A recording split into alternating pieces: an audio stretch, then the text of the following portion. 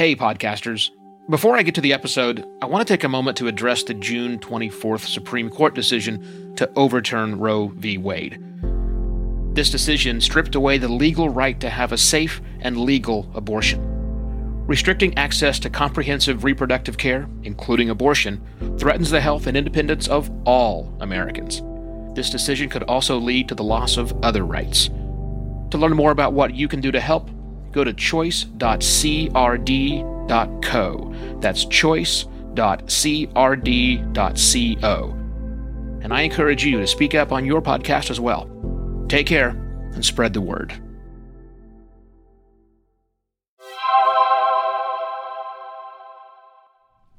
Hello, and welcome to yet another Podcast Pontifications with me, Evo Terra. Today, I want to talk about dedicated podcast listening apps, something that way too many podcasters obsess over. And I need you to understand why you should stop doing that. It is not a healthy way for you, the podcaster, to spend your time. That's what we're going to talk about. Let me share with you kind of the history of podcasting and how this whole thing started. I promise to be brief. I won't bore you to tears. When podcasting dropped on the scene in 2004, there wasn't podcast listening apps out there. iTunes did not incorporate podcasting. There was no Spotify. There certainly wasn't a Pandora listening to podcasts. Those apps existed. But the very first podcasts were consumed by clammed together applications. It wasn't long before some really, really smart people, hi, Ray Slakinski, if you're listening, put out some products to create interesting ways to gather this information so that these shows that were on the internet could be automatically downloaded and then ported over to a listening device. Okay, that's how we started. Very much dedicated podcast listening apps. iPodRx was an awesome little tool. Then the world changed in summer of 2005 when Apple, via iTunes, incorporated podcasting, and of course the explosion happened. All right.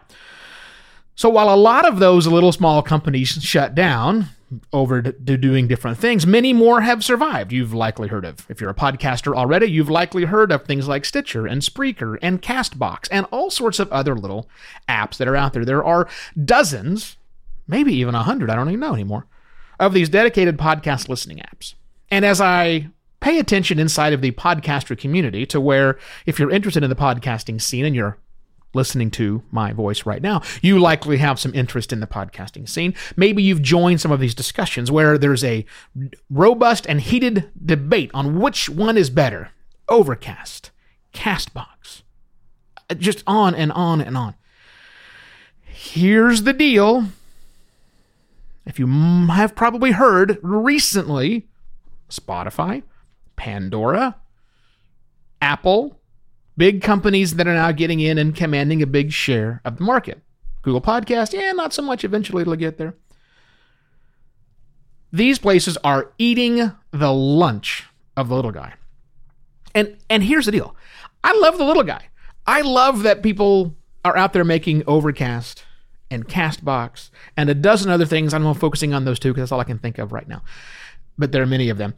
But here, let me tell you why I don't think you should focus on them as a podcaster. As a podcaster, you need to understand one thing more than anything else when it comes to this. And that is how your current listeners and potential future listeners consume your content. You need to deeply understand how your content is being consumed by as many people as possible. And what that means is you need to listen to your show. You need to subscribe to your show the same way the majority of your audience does. You need to understand their pain and suffering to get your content so that you intrinsically understand how the tool that the majority of the people use to consume your content and content like yours, how your content appears on those devices is key. So if you're spending all of your time focusing around on these other dedicated podcasting apps, as cool as they may be, most people don't want them. Most people don't care about trimmed silence. Most people don't care about increasing the speed to 1.5x or higher. Most people don't do any of those things.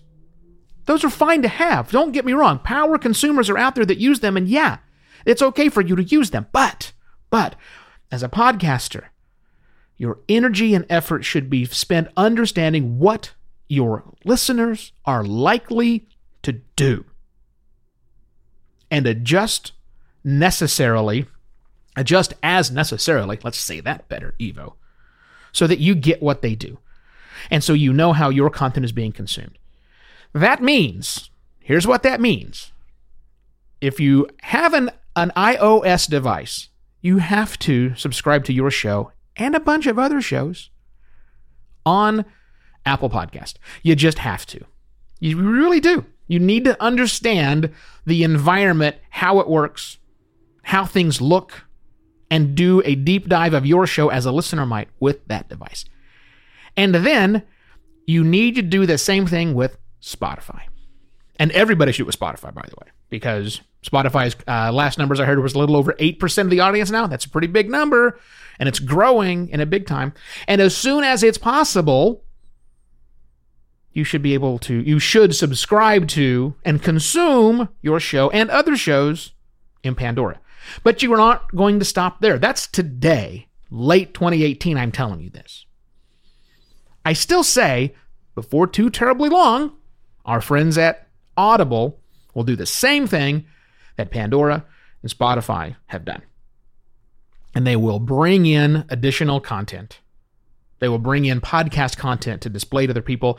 And that means, serious podcaster, you'll need to also subscribe and consume your content there, because that will also be the big number, because they're not dedicated apps. These places have tens of millions of active users every single month that are consuming content.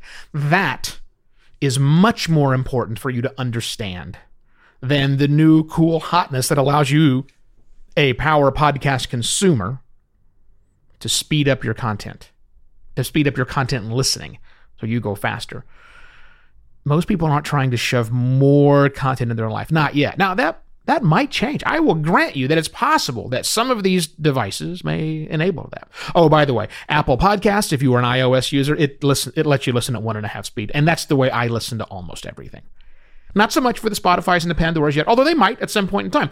That's fine. You have to understand this aspect and listen and consume that way. And really, stop caring, in all honesty. Just simply stop caring about these dedicated podcast listening devices, whether they're old school that have been around for forever, or there's some brand new hotness, because there's always some brand new hotness that's going to come along and be that. And my prediction, if you will, is that we're likely not to see a dedicated podcast listening app that ever gets dominance over the aggregator apps that bring in a lot of different types of audio content. I know it's hard as a podcaster to not see. No, I know it's hard as a podcaster to not realize that most people don't see a difference between radio content and podcasting content. They just don't. Audiobook content, other types of spoken word content, even like, music content. People are happy to have all of that together. And it's not up to us to say, oh, well, but I'm different. We're not different. In the people's mind, we're just content. We're just audio content they want to consume, and they want to consume it where the hell they want to consume it. And the vast majority of people will continue to consume it on the tools that give them lots and lots of different choices. They do. And that's the way it works. So, if you're a podcaster and you're obsessing over a small app that's your favorite little app, that's fine. Let it be your favorite little app. That's perfectly fine. And I like that you adapt. I like that you are looking for something new, and maybe you can push the forefront. But my clients are really busy, don't have a lot of time for that nonsense. So to them and people like them, I tell them, figure out where most of your people are listening. And it's Spotify, and it's Apple Podcasts, and soon to be Pandora likely. And make sure that is where you also are consuming not just your content, but other content as well, so that you can put yourself in the position of a real live listener That is super important in business to understand what that happened. If you need more help understanding business and podcasting and how it works together, get in touch. I launch podcasts for businesses. Evo at podcastlaunch.pro reaches me. Go to podcastlaunch.pro for more information. And I shall return tomorrow with yet another Podcast Pontifications. Cheers!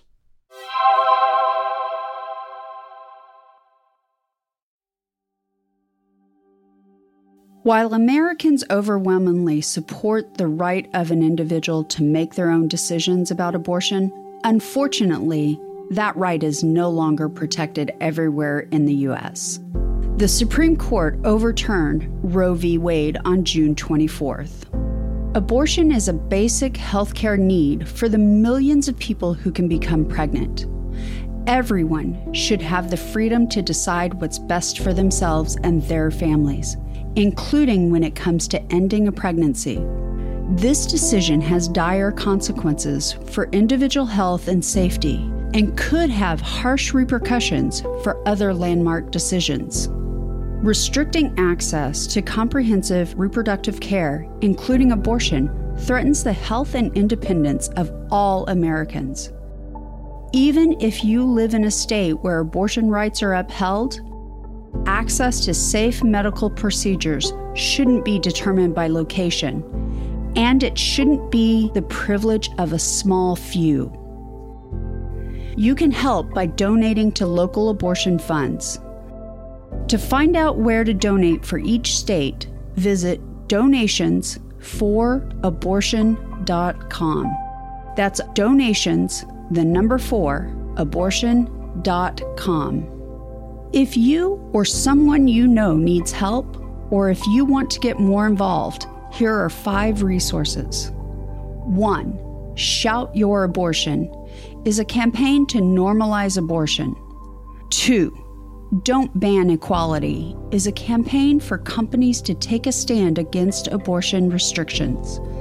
3. Abortion.cafe has information about where to find clinics. 4. PlanCpills.org provides early at-home abortion pills that you can keep in your medicine cabinet. And 5. Choice.crd.co has a collection of these resources and more. We encourage you to speak up, take care, and spread the word.